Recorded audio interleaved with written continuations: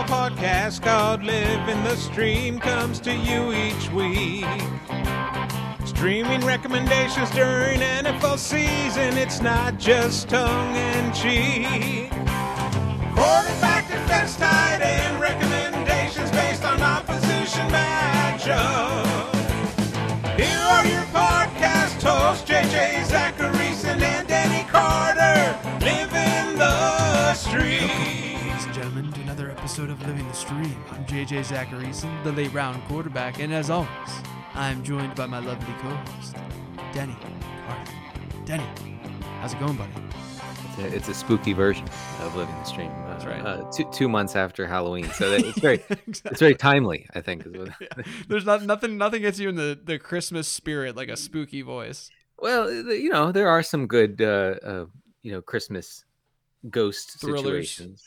Yeah. But yeah. Well, there are some Christmas horror movies. Gremlins is one. Gremlins, Yeah. of course, being the best horror movie. I saw someone think that it was a controversial take the other day on Twitter. Oh, Gremlins is a Christmas. Of course, it's a Christmas movie. It happens like it's based around it being Christmas. Yeah. I mean, it's sort of the Die Hard argument, right? Like, do you think Die Hard's a Christmas movie? Yeah, I guess. Yes. Like, what constitutes a Christmas movie or not? I mean, it is. But I don't even think it's that controversial. I mean, Eyes Wide Shut is a Christmas movie. Yeah, like I think it's fine to say that these movies that may not center completely around Christmas, but the time frame is in Christmas, and there's like Christmas trees and Christmas parties. Like, right. I think it's fine to say that they're Christmas movies. They're just not Christmas-centric movies. I want to know what the thing is. Like, what is the thing that makes it a Christmas movie? Is it like a gift exchange of some sort? Is that what makes it a Christmas movie? No, I think it just has to happen at that time of year. And speaking of Christmas movies, there's no better Christmas movie. I'm sorry. Speaking of Christmas parties, there's no better Christmas party than the one in Eyes Wide Shut, which is a very interesting one. Yeah, there you go. Actually, the best Christmas party that I went to, Denny, was on Saturday at my house. Oh, yeah? We had a Christmas party. But I thought when the ACC championship, when the schedule came out, I, for some reason, had in my mind that it was an afternoon game. And I was like, why are they doing this? It's usually a night game. Like, what's going on here? And so I was like, oh, man, we have a Christmas party that day. I'm not going to be able to go to the ACC championship game, and Pitt is going to play. That's my alma mater. I got to go. I mean, I went to the Pitt-Clemson game a couple years ago when they just got completely smoked by, like, Trevor Lawrence and Travis Etienne. And I was like, I mean, like, Pitt was a favorite in this game. And I'm like, I got to go to this game. Thankfully, it was at 8:00. So I was able to, we had a Christmas party during the day. It was lit. It was great. We had so much fun. And then it was the most social thing that I have done by far, not even close since the pandemic started. Like not even close. I mean, we went to a birthday party in the morning for an old neighbor. We then had our Christmas party here.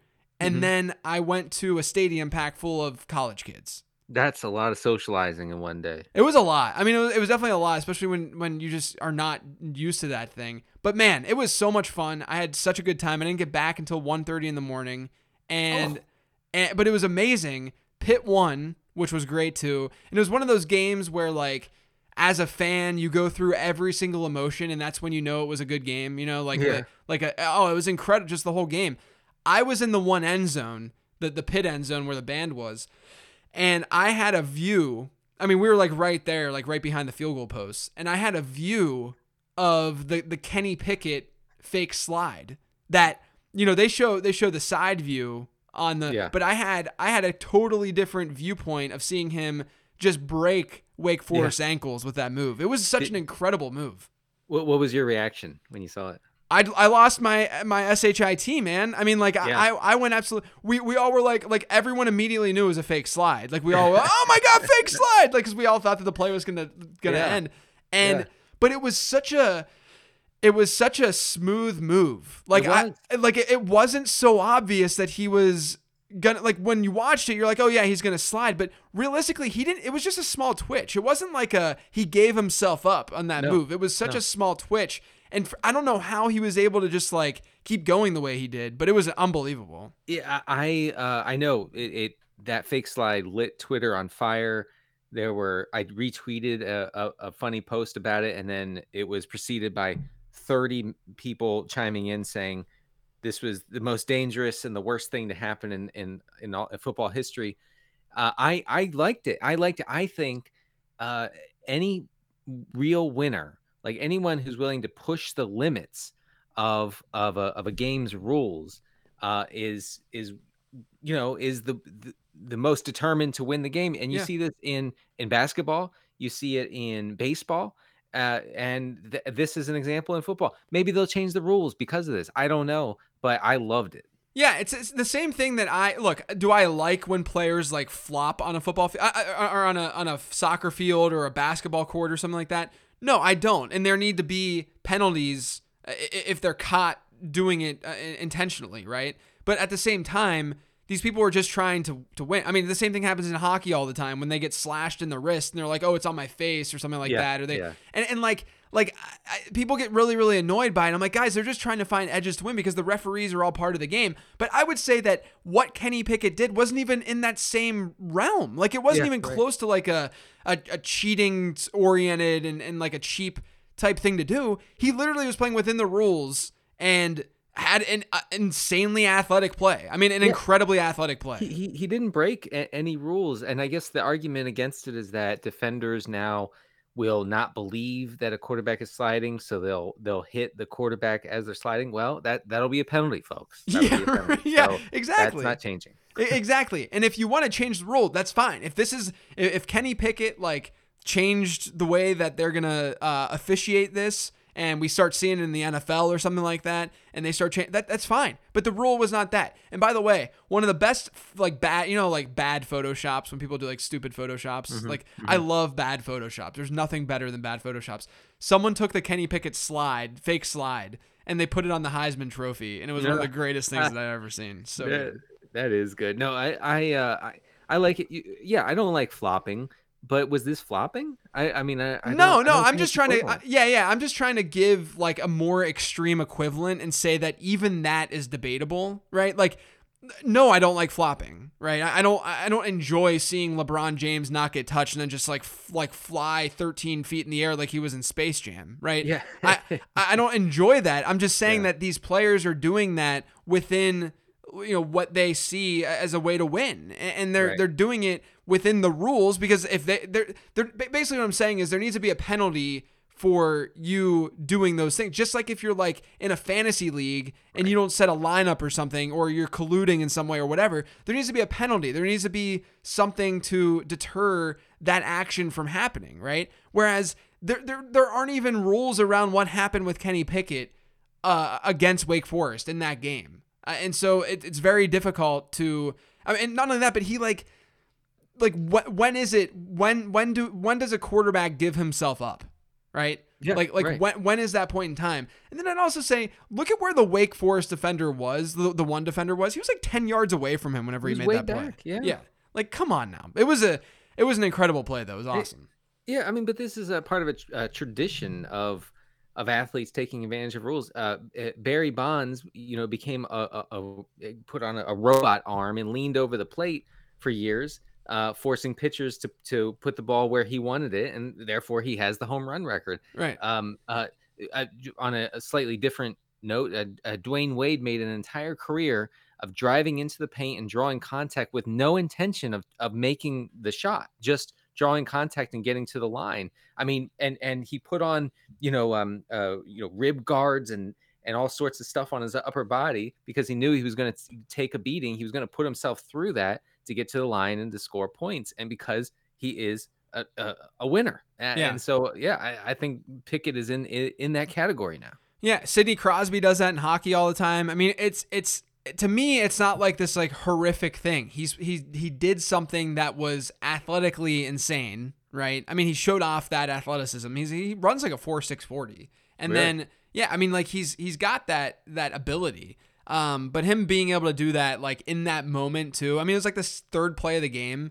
It was just an unbelievable, like, just again, lost my what, and then like the emotion of that first quarter where like Pitt's defense couldn't stop a thing, and then all of a sudden in the second half they could stop everything, and they got a pick six, and they had almost 2 pick sixes. It was just an incredible game, and Pitt They're your ACC champions. They're apparently in the ACC. This is what I've learned. yeah, they are your ACC champions, Denny. The Pittsburgh Panthers. Maryland's not in there anymore, so it's not mine. Look, I just got to say, it was good to see a football team named the Panthers get a win at Bank of America Stadium. Because you're not going to see that for the rest of this year. Yeah, exactly. You're not going to see that happening.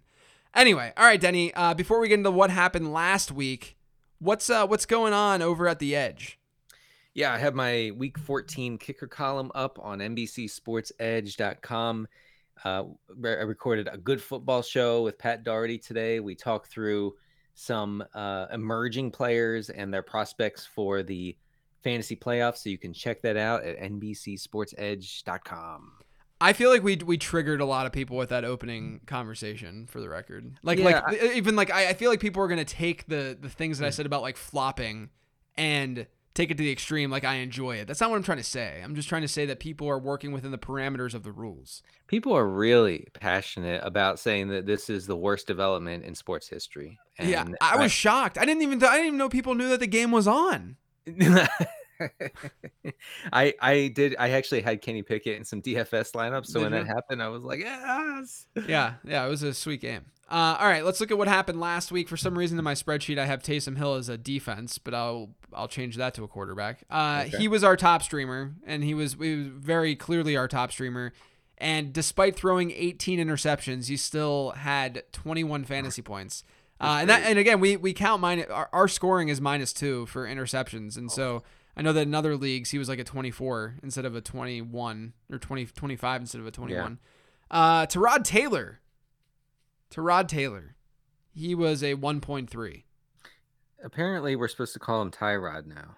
Oh, we're back to Tyrod? Yeah, someone linked us to an interview where he says it's Tyrod. I am so mad right now. Do you understand how mad I am right now? The same thing happened with Patrick Surtain back when he played for the Dolphins. Oh my God, I'm so mad. He changed the pronunciation of his last name like 6-7 times. This is the most tilting thing that's happened to me all week. Like, this. Do you understand? Like, when I talk about Taylor, I've now trained my brain to say Tyrod instead of Tyrod, and now I got to go back. And you're a stickler. You're a stickler for pronunciation. I know. I'm so mad. I had to do Godwin Igwe. I can't even say it. I recorded it today for my 10 Trends show, and I had to do Godwin Igwe or whatever it is. Yes. The Lions running back who's he used to play safety in college. He played. Oh, really? Yeah, he played. So Jim Sonis at Number Fire in FanDuel, he was Northwestern, and so that's where Godwin went. And he interviewed him like early when Jim was in school and stuff, because he worked in communications and whatnot.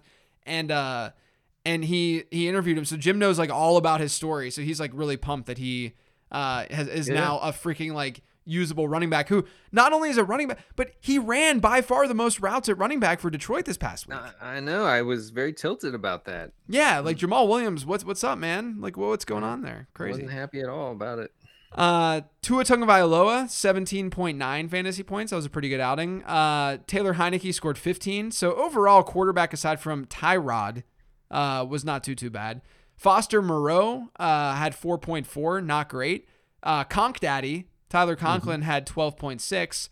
Gerald Everett had one of the worst real football games you could possibly find. Well, can you tell me exactly what happened? I know he fumbled twice. Well, there was an interception where he literally caught the ball in the end zone and he dropped it. And as he dropped it, it like rolled down his body and he kicked it up in the air and they picked it off. Oh my God. Okay. I mean, he had one of the worst games that I've ever watched in my life. And then Dawson Knox like followed it up on Monday night with just another horrific game too. But yeah, Gerald Everett only had 0.7 fantasy points as a result of all that. James O'Shaughnessy, our favorite leprechaun, he had 3.3 points. Durham Smythe, who Denny liked brought up as a deeper streamer. I shouldn't we both take credit for all of these streamers, Denny. He did nothing. Defense. Minnesota scored 6. They didn't sink you. Kansas City though scored 17. We kind of owned that one. Yeah, crushed. I feel really, really good about that pick. I was confident all the way. Yeah. So a decent week overall, I'd say. I mean, it's this time of year kind of sucks. It's tough, but I'd say it was a decent week overall. Let's get to the streamers this week. Let's start with defense. I'll kick things off. I'm going to go with the process. The Green Bay Packers against the Chicago Bears. 12.5-point home favorites. Bears have given up a top 10 performance in 2 of their last 3. The process. The Bears have like a 12 implied team total in this game. I mean, it's really, really low. You should feel pretty good about the Packers this week. Absolutely. I just looked up Gerald Everett, by the way, just to get back to him real quick. I just looked up his expected fantasy points from last week's game. Yeah. In PPR, Gerald Everett had 15 expected points. Yeah. Oh, he scored 0.7. 0.7. Oh my God. I'm just, this is unbelievable to me. All right. Obviously I don't watch the games. All right. So, I have the Titans. The Titans are at home against Jacksonville. The Titans are available in 73% of leagues. They are 8.5-point favorites over the Jags. The last time these teams met in week 5, the Titans scored 12 fantasy points on the strength of a fumble recovery and a few sacks. The Jags have this is where I remind you that the Jaguars are a bad offense. The Jaguars have the 4th lowest EPA per play and the 2nd fewest points per play this season. And then per JJ's schedule adjusted numbers, the Jaguars are the 2nd best defensive matchup in 2021.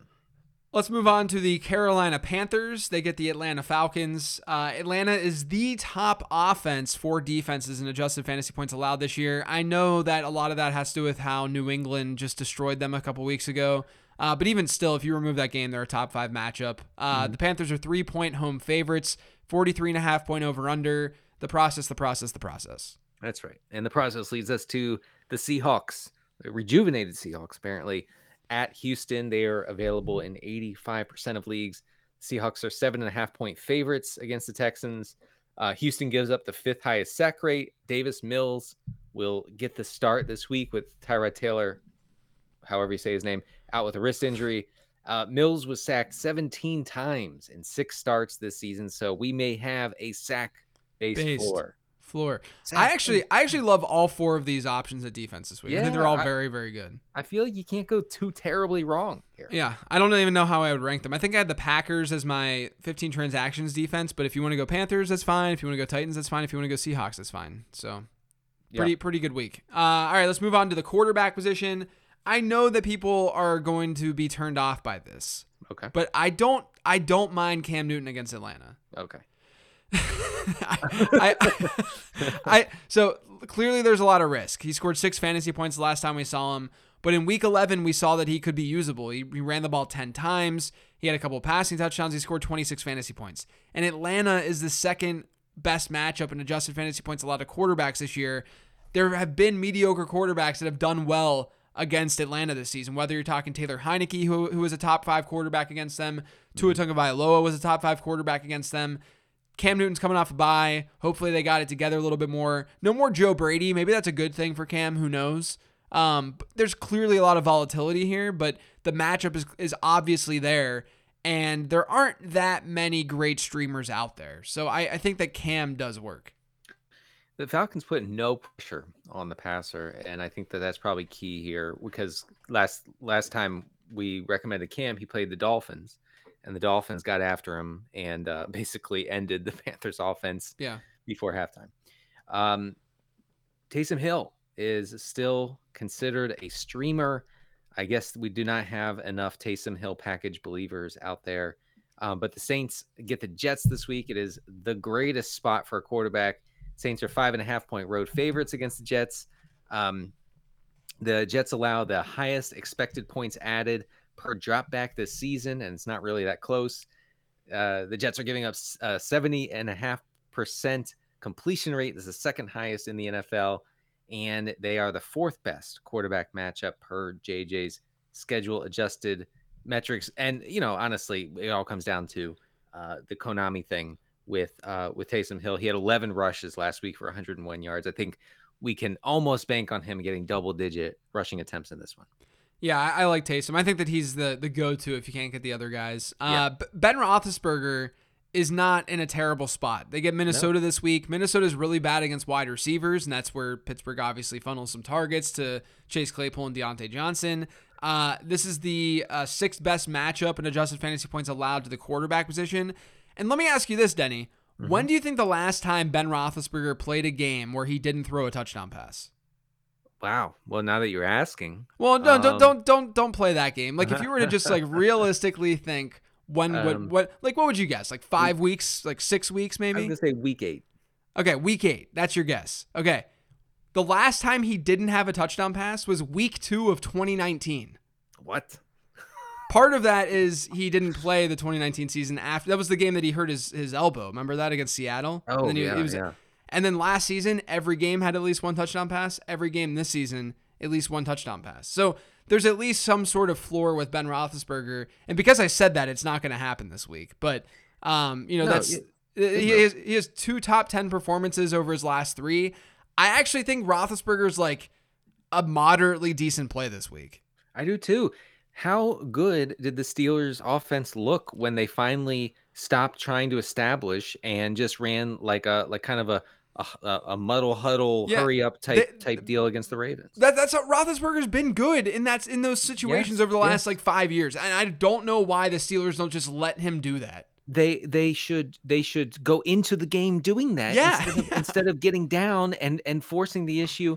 Yeah, it was way more effective than running Najee Harris into the back of offensive linemen 25 times. And you know that of all quarterbacks, the delta in terms of effectiveness between being able to huddle up, being able to know the play versus just kind of winging it, the delta in effectiveness there is smallest with Ben Roethlisberger more than any other quarterback because he doesn't actually know how to play quarterback. Like he's open, like he's openly talked about. There was that Chris Sims clip where he talks to him and he says that like Sims is like asking him about his footwork and stuff, and Ben was like, I have no idea what you're talking about. What? Like Ben like doesn't know how to play quarterback. He's just been naturally gifted. It makes so much sense too, right? Like his DGAF attitude, the way that he's like approached his body and all that. He's like never gotten into shape. Yeah, right. And I mean somehow he's outlasted that draft class. I have no idea how that's happened, but like I truly think that of all quarterbacks, maybe aside from some of the mobile guys, at least pocket passers, you probably find the smallest delta between in effectiveness whenever you're talking guys who are huddling up and not huddling up. Wow, can't talk. And what Ben Roethlisberger offers. So I don't know why they don't do it either. I don't understand. Yeah, well, the Steelers beat writers are officially calling for them to do that. So maybe, I don't know, maybe somebody will listen. Yeah. My second quarterback is Taylor Heineke against the Cowboys. Heineke is and remains a kind of a floor play. Washington is at home, 4-point underdogs to Dallas. The Dallas is the 9th most extreme pass funnel defense this season. So, maybe Washington will be a little less run heavy, but I looked into it a little bit to see just how run heavy they are. I looked at Michael Leone's expected or pass rate over expectation over the past 4 weeks, and Washington's kind of in the middle of the league in expected pass rate or pass rate over expectation, which I did not expect. I thought that they would be, bottom 2, 3, along with Philadelphia, maybe a couple other teams. But yeah, so I think that maybe we have a chance at a little bit of volume here. Yeah, I mean, the thing with Washington is that they've been winning more, and that's forced them to allow Antonio Gibson to just like do his thing. What are the odds that's going to happen against Dallas? Dallas is a strong team, and we could see a negative script for him. Yeah, for sure. All right, let's move on to the tight end position. I'm going to go with Conk Daddy. I'll keep this brief. Adam Thielen sidelined. Last week without Adam Thielen, we saw a 22% target share from Conk Daddy. Pittsburgh's not a great matchup. They're 25th against the tight end position, but I think overall he's probably the safest and best tight end option off the waiver wire for this week. I would say without Adam Thielen. I want to apologize if you can hear my kids. They are being really loud right now, but I will soldier on. I have James Z. O'Shaughnessy, the 7th. He plays for the Jaguars against the Titans. So last week it wasn't fantastic. He caught 2 of 6 targets for 13 yards against the Rams. He ran a route on a very nice 69% of Trevor Lawrence's dropbacks. Actually, it's not that nice. It's way lower than I would have thought. Yeah.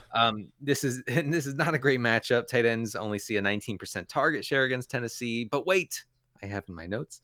Last time these teams played in week 5, Jacksonville tight ends caught 8 of 10 targets, including 1 touchdown against the Titans. So we may have a slightly better than terrible matchup here. Let's go with Ricky Seals-Jones, who is likely going to be. I mean, Logan. I don't think they've officially said how long Logan Thomas is going to be out, but he's going to. I mean, he thought he was going to tear his ACL, so he's clearly going to be out. Without Logan Thomas in 4 completed games this year, because he did get hurt against Tampa Bay, I believe it was, Ricky Seals-Jones. He scored 11 plus fantasy points twice, and he had a 16.4% target share per game average, which is pretty strong at the tight end position. I mean, basically, the way that Washington operates is that when Logan Thomas has been out, whoever the backup tight end is, or if Ricky Seals-Jones is out, whoever the backup tight end is, they just play that same exact position. Yeah. Like it's that simple. Everybody. Like it's just Logan Thomas. It's basically what you're getting with Ricky Seals-Jones. Yeah, everybody gets a 95% route share when they play tight end for Washington. If you had to start next week for Washington, you would run on a route on 95% of Heineke's dropbacks. Yeah, exactly. So I'm pretty bullish on Ricky Seals-Jones as also more of a long-term option too. And if he can't go, it's John Bates season. Yes. That's another thing I should add is that Ricky Seals-Jones did not play last week. But he did get limited practices in, so I do think that he's going to go this week. But if he doesn't, then yes, you gotta pivot. He should be fine. All right, we're back to Foster Moreau, who is still available in 78% of leagues, which is shameful in my opinion. He only had 1 catch on 3 targets against Washington. He ran around on 62% of the Raiders dropbacks, which again is not the best. My stat here that could make that look slightly better is that on 76% of those routes, Moreau ran his route from the slot or out wide. So that's not bad, I guess. He's playing against the Chiefs this week. The Chiefs allow the 8th most receptions to tight ends, 5.5 per game.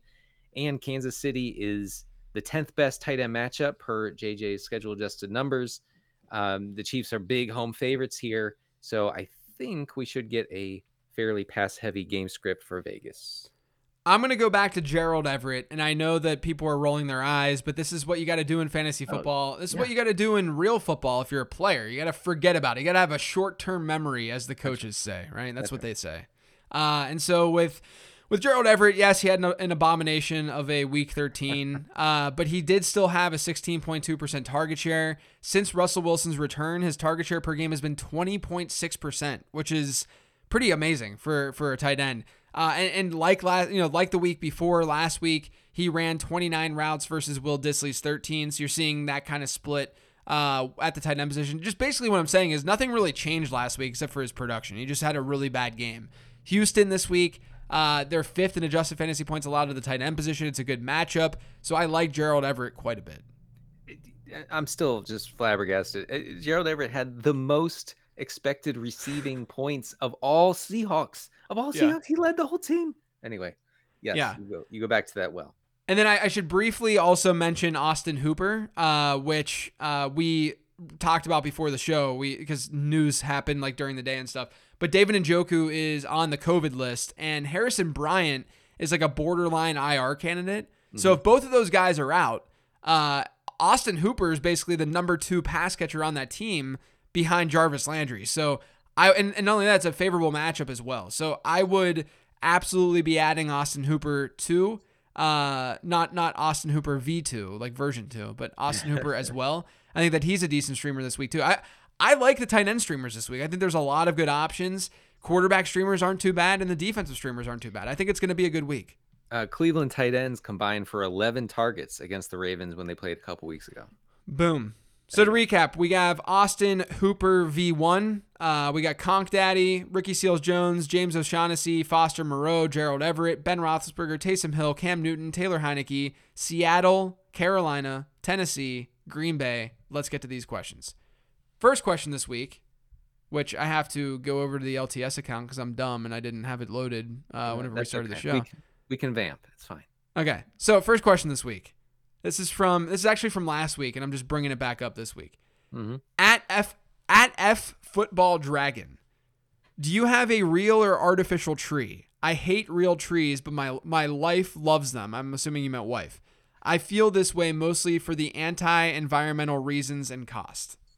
So where are you at with the the Yeah. real versus fake tree situation. I have both. We have both. We have a fake tree in the downstairs, and we have a real tree upstairs. JJ, I don't know if I told you this, but I actually cut down our tree. I heard about this. I heard about this. And let me tell you something. The tree farm where we went did not have the greatest hand saws in the world. They were relatively dull, and so I had to really, really work to chop that thing down. I'm talking I was on the ground, lying on the ground, sawing as hard as I could, sweating bullets trying to get this thing down. So I eventually did. Getting back to the question. Was that the same day you were wearing the brawny man Yes, plaid shirt? That's right. That's right. Perfect. And I was just trying to look the part. Yes. What else can I do? Yeah, I mean, the environmental part is not bad, but you know what? When large multi-billion-dollar corporations stop polluting, I'll stop cutting down my tree. So my wife and I would get Christmas tree since we've owned a house. We bought our first house in 2015. Now we have this new house, like I said, and up until last year, pandemic year, we were getting real trees for Christmas. And what we would do, and I think I shared this on the show before, but when we would get the tree cut and they would like trim it down for us, when they would cut the trunk down and it gives you like little pieces would come off, we would take the end of the trunk and it usually had a hole in the middle of it. Yeah. And we would take the end of the trunk and make it into an ornament every year that we could then put on our tree. So we actually retired going out and getting real trees. We now have a fake tree and we utilize that fake tree. And I have to tell you, the experience of a fake tree, look, I understand Christmas spirit and wanting to go out and get the real thing and doing it that way. The fake tree situation is just superior. Yeah. It's just better. It's a lot less grinding.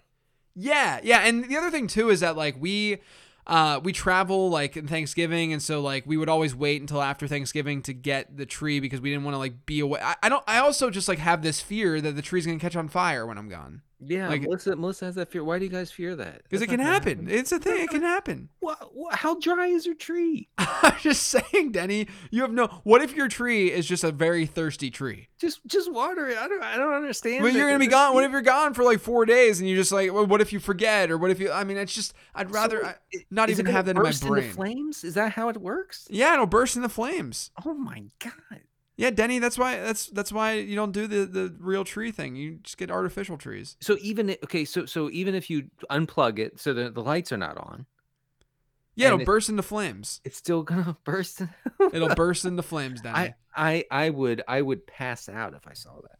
I bet you if you Google Christmas tree fires, you'll get something. I'm sure I would see it, and I'm sure people are gonna at me and say, you know, I have 15 neighbors who lost their homes because of a real Christmas tree caught on fire. I'll tell you what it is, okay? So it says the most common causes of Christmas tree fires involve what you said, electrical distribution or lighting equipment. But then there's also that they're too close to candles or they're too close to like a heating source. Okay. Like what if your house is hotter than you want it to be or something like that? There are ways for it to burst into flames is what I'm saying. And I don't want to have to deal with that. I don't want to risk that. Reminds me of the lyrics of a Incubus song that I can't recall right now. Next question. I don't know if you saw this or not. I didn't see this until this question was asked. So this is from @BF Daniel M. Talk about Bill Belichick talk about Bill Belichick turning up to Monday Night Football with a Navy football face mask and then winning by having Mac Jones pass a mere checks notes 3 times. Highest T possible. At first, that was my first reaction. Yes, this is the highest testosterone move in the history of sports. But then I thought, no, wait. He was giving a clue. Yeah. He was offering a clue to the world. This is what we're going to do tonight, folks. We're going to run the Navy offense. It's just going to be ground and pound. It is. Honestly, like if you were borderline liking Bill Belichick, how do you not love him after this? I am so, yes, right. I'm flabbergasted and impressed by what he did, what they did to the Bills. The Bills will never be the same, by the way. They might as well clean house right now. This run that they had is over after their souls were taken. I can't wait for them to win the Super Bowl and for us to replay this clip. Oh, stop! They're not making the playoffs. Are you kidding me? Here we go. Yeah, they're not making the play. They're done. And also put the Patriots in the Super Bowl. Don't even make them play the playoffs. They're in. They're in.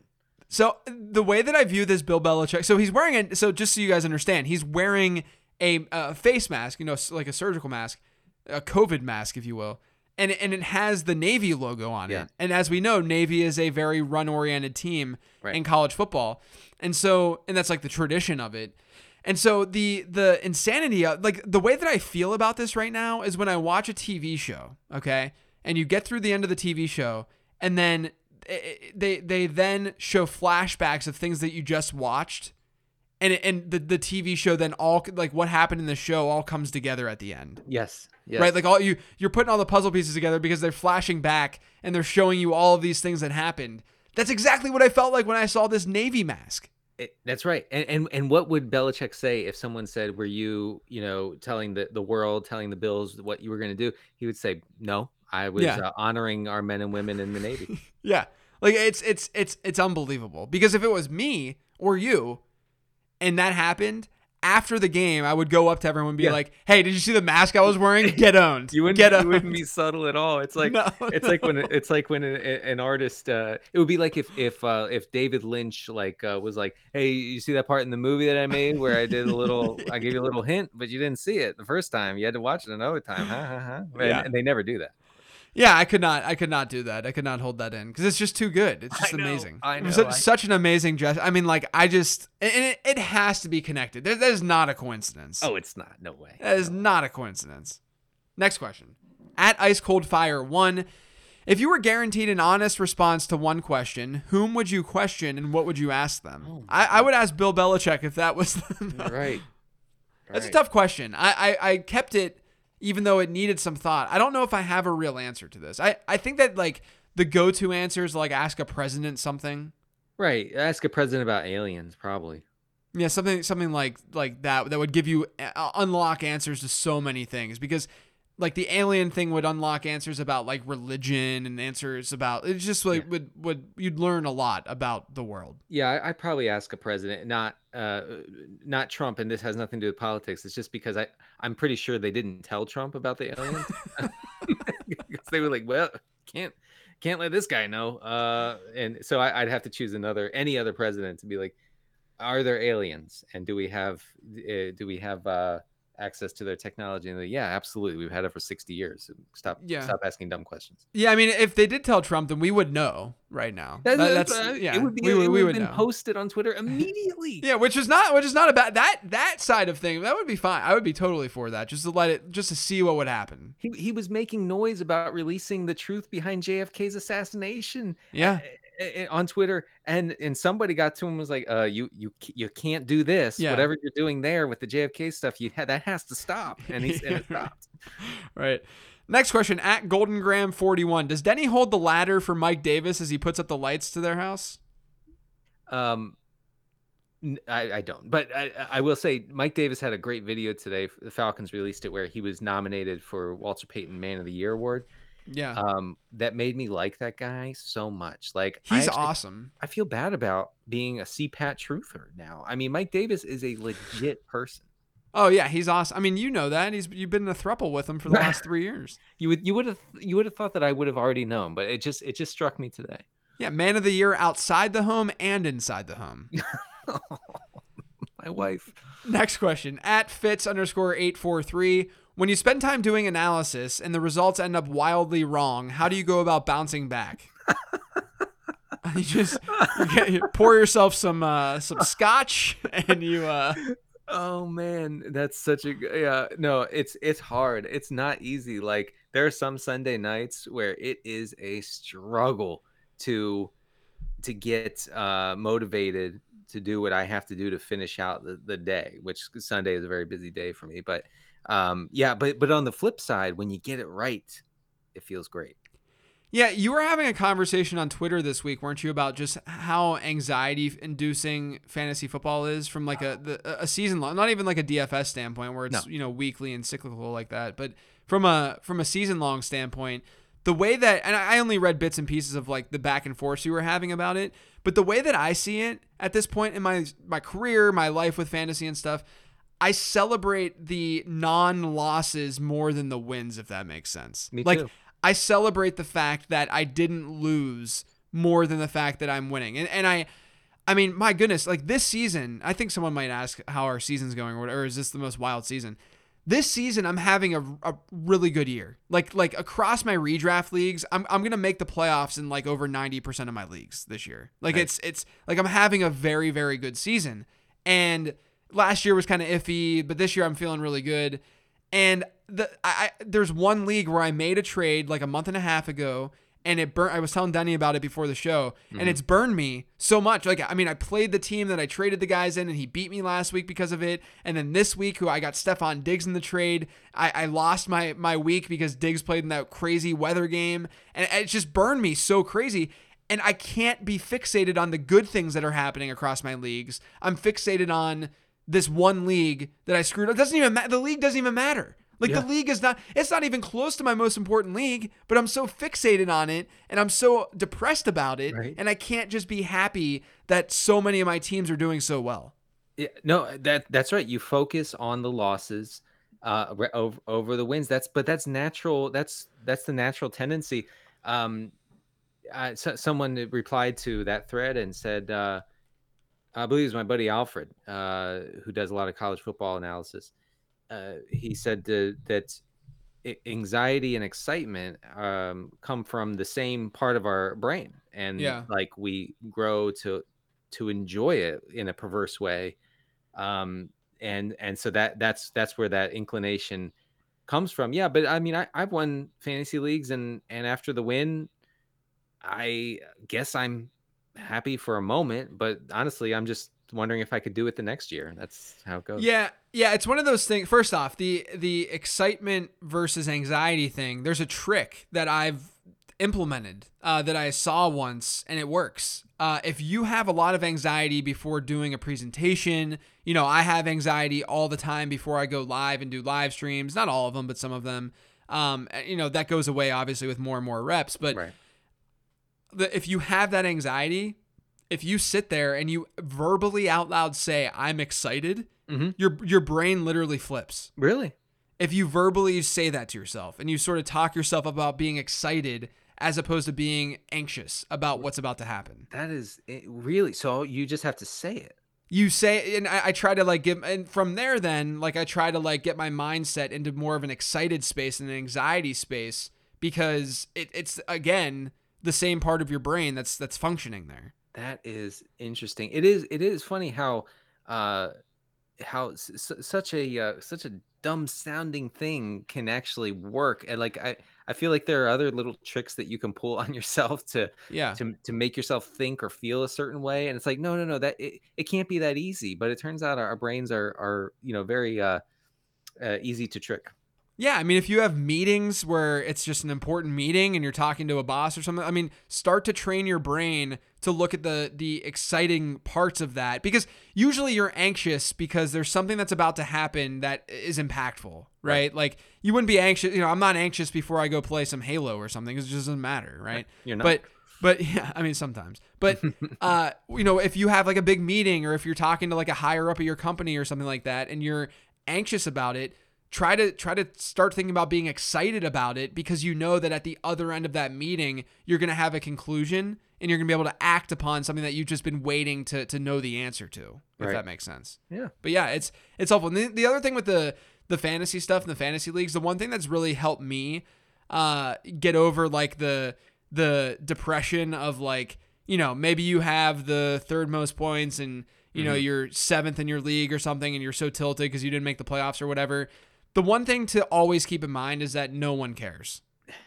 Like no one cares. Seriously, no one cares. Like, and I've tried to implement this as well whenever I get stuff wrong, to this question, Fitz, about my analysis going wildly wrong. it's very difficult internally to get things wrong, just as a human and as someone who's very, very into what I do.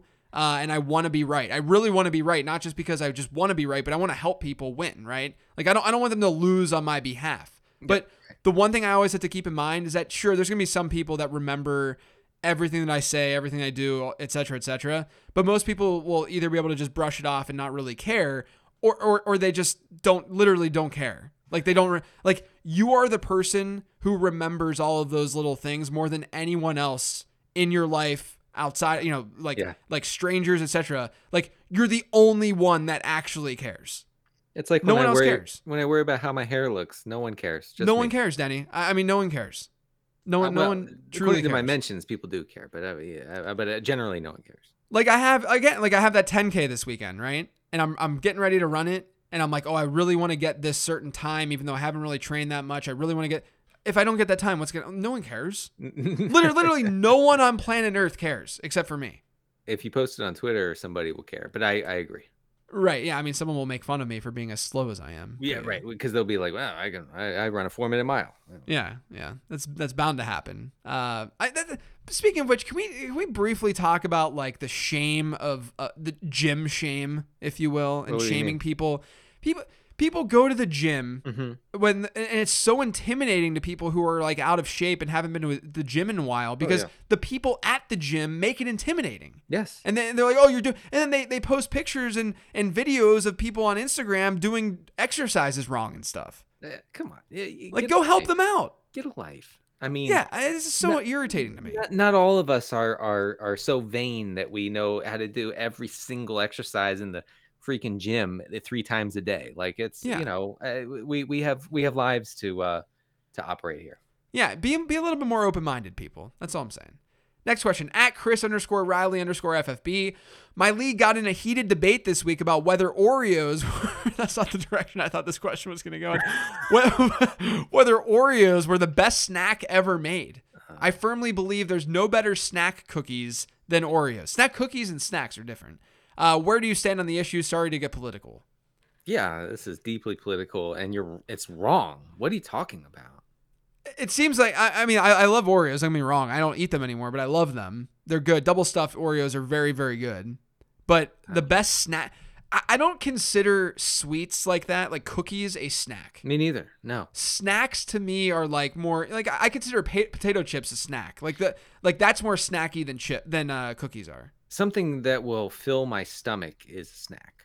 Right, because you can only eat, I mean, you should only eat hopefully not more than like 5 Oreos. That's still a lot. That's still a lot. I know. I'm saying I'm trying to give you a high end range there. Okay. You're not, basically what I'm saying is you're not eating Oreos to get full.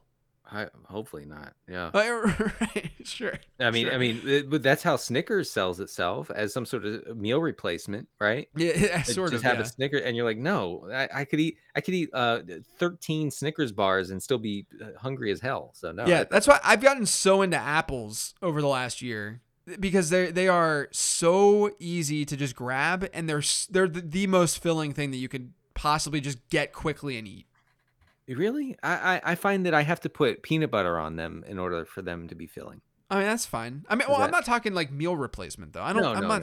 Yeah, I'm talking like if it's 3:00 in the afternoon and you ate lunch at noon or 1 and you got to wait till dinner, then apples are easy to grab. What if you ate lunch at 11:15? Is that when you eat lunch? Today I did, because I was so hungry for some reason. I could not wait. Next stop is a retirement home for you, buddy. I know. Goodness. Next question, at Charles_Sword. How is your Christmas shopping going? Sorry to get religious, but my wife and I effectively stopped exchanging presents with anyone except our daughter a few years ago. It has helped reduce stress for this time of year from a 10 to, let's say, an 8. How do you feel about all this? So there are some people who have, like love languages. Yeah. Like some people. So there's one that's like gift giving. Yeah. Like if you're, I'm not big into like gifts, whether it's giving or receiving. I'm not. It's just never been my thing. But my wife is very, very into giving. Like loves giving gifts. Loves like helping people. Like she just has that in her soul. And so she's so on top of everything Christmas, and I am not at all, but it's also football season. So I do Right. very, very little when it comes to all the Christmas shopping and stuff, and all that stress goes to her. But she's done. This year she was done with it before December. Wow. Yeah, it's just very, very impressive. Wow. Yeah. We have cut down on our gift giving and everything involving gifts. We've cut down on in recent years. If I didn't have kids, I would get a couple of gifts from Melissa, and that's about it. Yeah, I don't want anything from anybody. I mean, there's nothing I want or need. So that's what I'm saying. So Amanda's family is very into like sharing Christmas lists and stuff, and then they all buy. I mean, they're very, very giving and just very into the gift side of Christmas. It's still to this day, you know, not just whenever they were children and stuff. And it's great. Like it's a cool experience and it's fun, and everyone like loves getting those gifts on Christmas. Every year though, it's a struggle for me to give them anything. Like give them if I want something, I buy it. Like that's kind of where I'm right. Like, yes. Like what $50 thing that you desperately need are you not going out and just buying? When I see a David Bowie t-shirt that I want, I buy it. I don't ask for someone to buy it for me.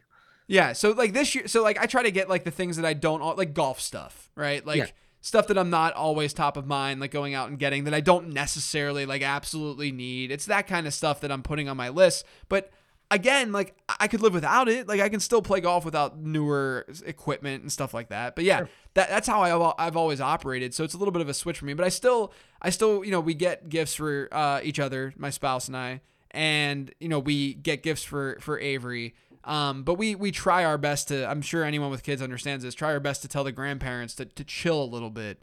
Because Avery does not need any more toys to play with. Oh, we have a whole room, an entire playroom, same packed to the brim Yeah. with toys. They don't even know that 75% of those toys are in there. Yeah. We could get rid of almost all of them tomorrow and there would be no difference. No more toys. Yeah, there's a lot of like things that you can do with that. Like we donate a ton of her toys, and we did like a purge like a week ago.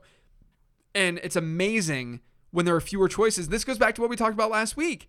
When there are fewer choices, the kids will like be able to like play with specific things better and more. Like they'll be into that thing a lot more. Yes, man. Yes, that's absolutely true. Next question, at boo_duh_pest. I work out at a gym and I usually shower there. After I get out and change, I wash my hands in the locker room sink. My friends think I'm weird since I just showered. I argue that there's still lots of stuff with germs outside the shower. Can you two weigh in on which one of us is weird?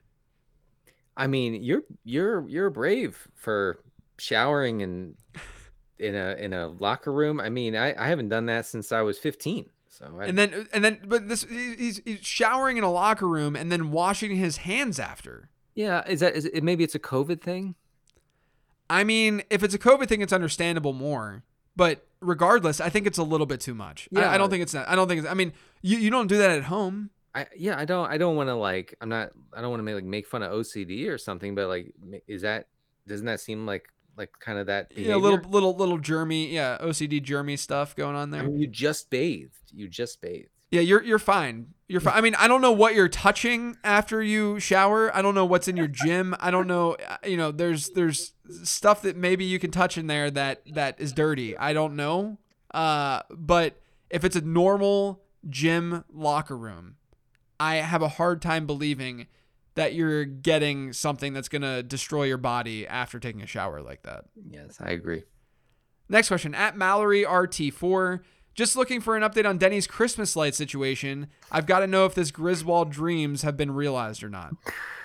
Oh, Mallory, they were not. It was just too ambitious. It was too. I took a step back and looked at my roof, and I thought, oh my God, how am I gonna?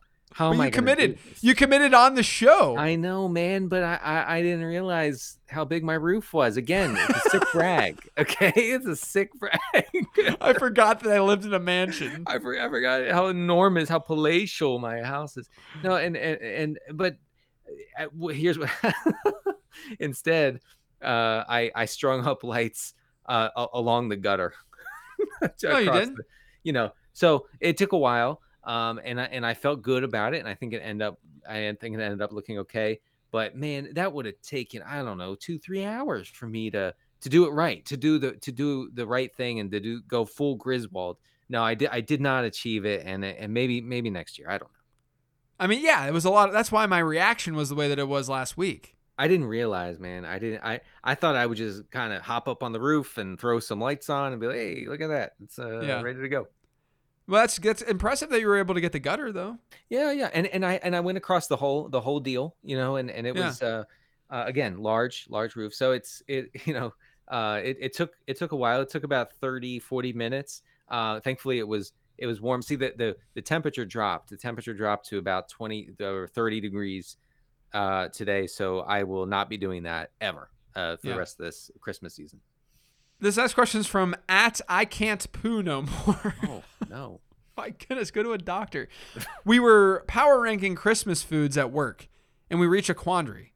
Is gravy considered a food? Please advise. And then he says, I think it's a condiment, not a food, and that the dictionary definition of food, which would include gravy, is way too broad.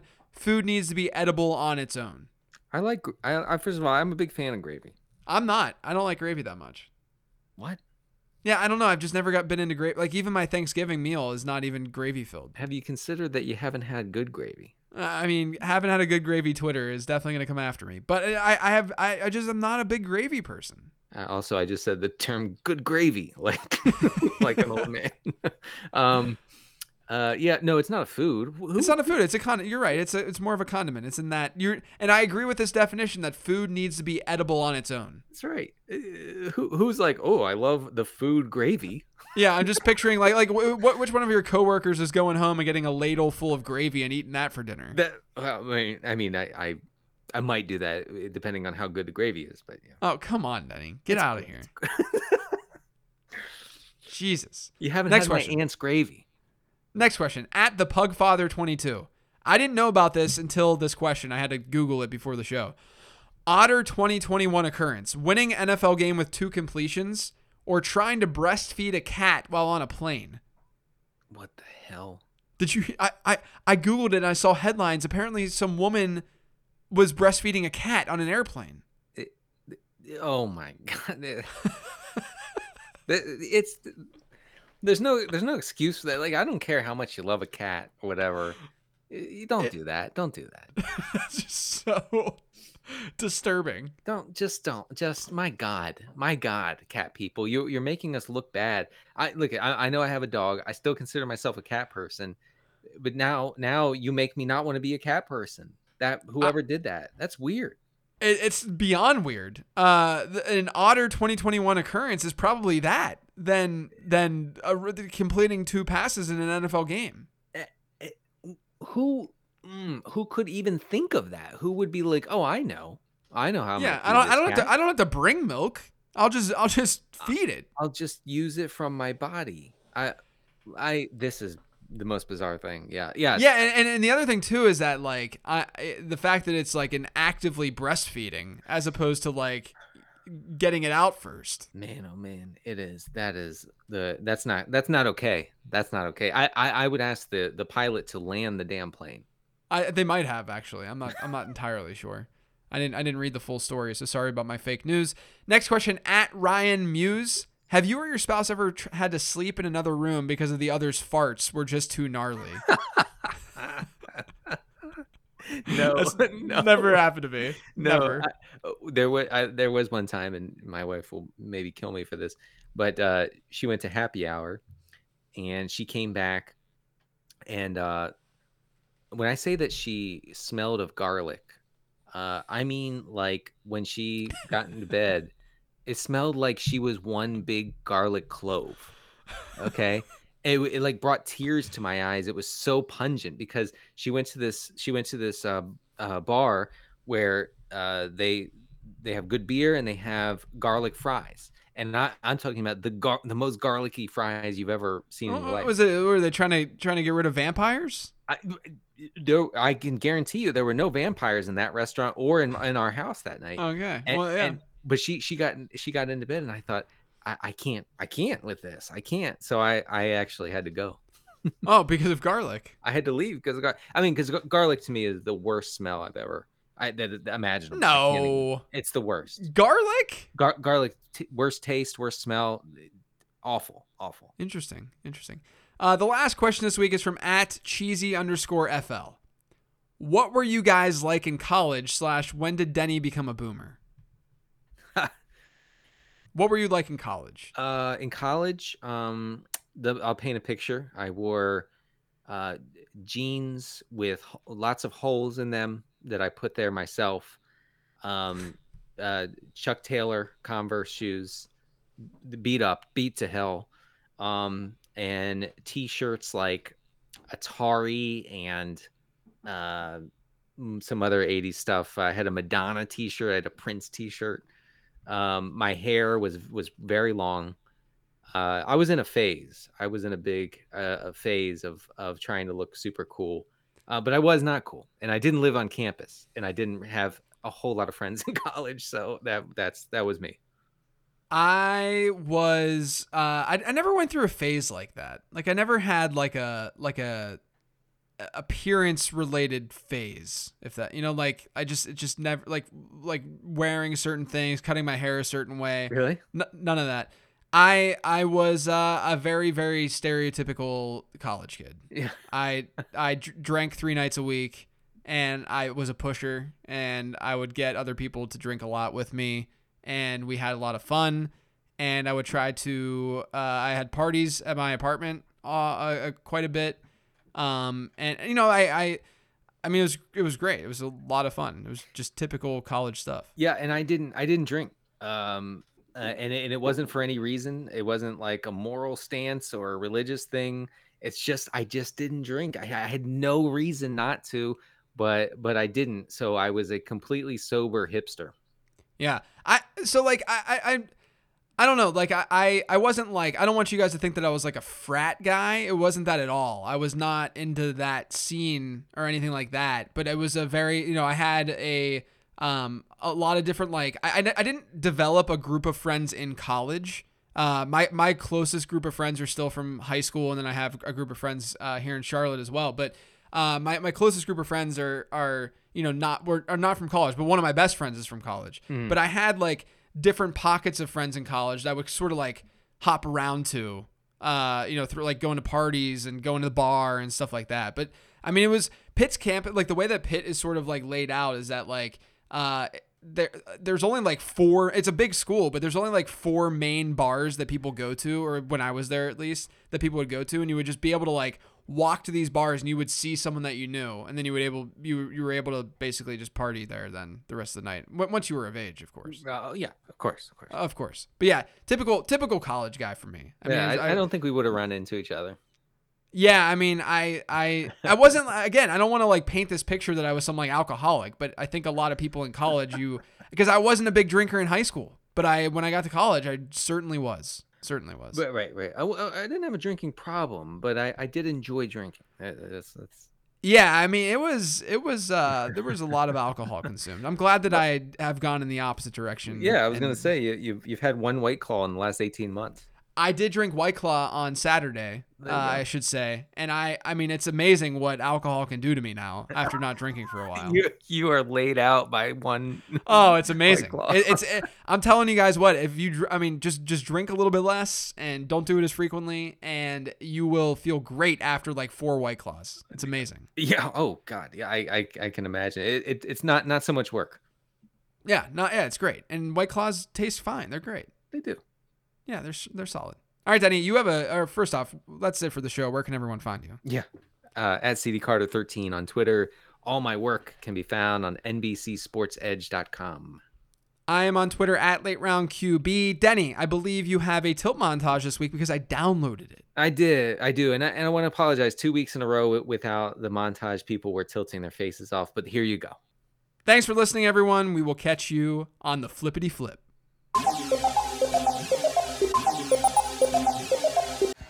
It's 1:18 p.m. in the only legitimate time zone on this earth or any other earth, the Eastern time zone, and Mike Davis just scored a touchdown.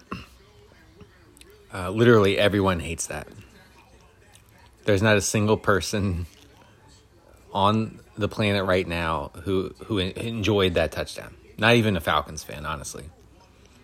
Cordarrelle Patterson, of course, as always, got the Falcons down into scoring range. Some are calling it the red zone. And then Mike Davis took it 15 yards for a touchdown. And honestly, I've never been more upset about anything in my life. Not to be dramatic, but I don't remember being this upset. And here's why everybody hates it. If you, for some reason, drafted Mike Davis, which I still think that he's maybe the worst running back pick in fantasy in my lifetime, you weren't playing him today because he's been completely phased out of the Atlanta offense. Kadri Allison was called up from the practice squad to basically take Mike Davis's spot. Well, Davis got this carry, scores. You weren't playing him. No one was playing him. Unless you just you have forgotten to change your lineup since week, 2. And then those of us who have Patterson everywhere are, horrified. I'm going to throw up like the girl from The Exorcist at this point. My head's going to spin around. Anyway, things are going well so far. I am tilting. It's 1:48 p.m. in the Eastern Time Zone, and I'm slowly coming to grips with the fact that if you do not have all of Dallas Goedert today in DFS, that you are not going to win any of the money. And it looks like the Goedert Elijah Moore skinny stack is where it's at. And here's the thing about that stack. It never crossed my mind. That lineup situation was absent from my mind grapes this week in making my lineups. But it turns out the Jets are really intent on making Elijah Moore a thing. He's clearly their best player by far. Not even Zach Wilson can mess this up, apparently. So I'll keep that in mind for when I'm ready to win some money, which may be never. I am tilting. 1:52 p.m. Eastern Time, and I have to say that I respect the hell out of NFL head coaches who get down in an athletic stance whilst coaching. Mike Vrabel comes to mind. He's big into that. Robert Saleh of the Jets. These guys, I mean, they stay in shape. They clearly work out a lot. They will hike up their pants and put their hands on their knees and get into an athletic stance, kind of like a basketball player awaiting. Oh, there's another Moore touchdown. Oh, almost Elijah Moore touchdown. That would have been a second of the day. Anyway, these guys, they look like they're basketball defenders awaiting the offense to come down the court. It looks like Robert Saleh is this close to slapping the turf in preparation for his team to take a snap. It's quite the high tea move. I mean, testosterone is seeping out of Robert Saleh's pores. Obviously, just looking at him raises my T levels. I've actually tested it during Jets games. Anyway, I am tilting. It's 2:22 p.m. in the Eastern Time Zone, and Joe Brady has been fired as the offensive coordinator for the Panthers. The Panthers, of course, being the most hilariously bad, try-hard organization in sports, and honestly, an analytics-driven team owner, and David Tepper is making all of us nerds look really bad since he bought the team. Just terrible. I mean, not only are our analytics being set back on the field, it's now being set back in the owner's box in the front office. We're going back 50 years thanks to David Tepper's just poor management and poor hiring. So Matt Rule, the terrible head coach of the Panthers, said after the Joe Brady firing that he wanted to run between 30 and 33 times per game, which is nice. That's a very nice little goal that Matthew Rule has. 30 to 33. No more, no less. Thank you. Well, here's the thing. When you're a bad team, you're not going to be able to do that. And I don't know if Matt Rule has considered that aspect of things. Matt Rule needs to go, obviously. The team needs to rebuild from scratch. If they were smart, they would trade away Christian McCaffrey for draft picks. But they're not smart. So they're going to keep McCaffrey until he is utterly worthless to other teams. And, by the way, to the Panthers as well. But I just wanted to remind everybody that the reason sorry if you can hear my wife sneezing in the background. The reason the Panthers won't throw it is because the Republican-held North Carolina legislature actually outlawed the pass in 2018. A little-known law called the Cry More Lib Act of 2018. They passed it, got it through the House and then the state Senate, and it forbids the Carolina Panthers or any other team in the state of North Carolina from throwing the ball, from passing. They have to run it. Running, of course, being a high T approach to football, and the media is not talking about that. And so Joe Brady never really had a chance with that sort of restriction in place by the North Carolina legislature. That's the kind of news you only get in the Tilt montage, which is why you listen.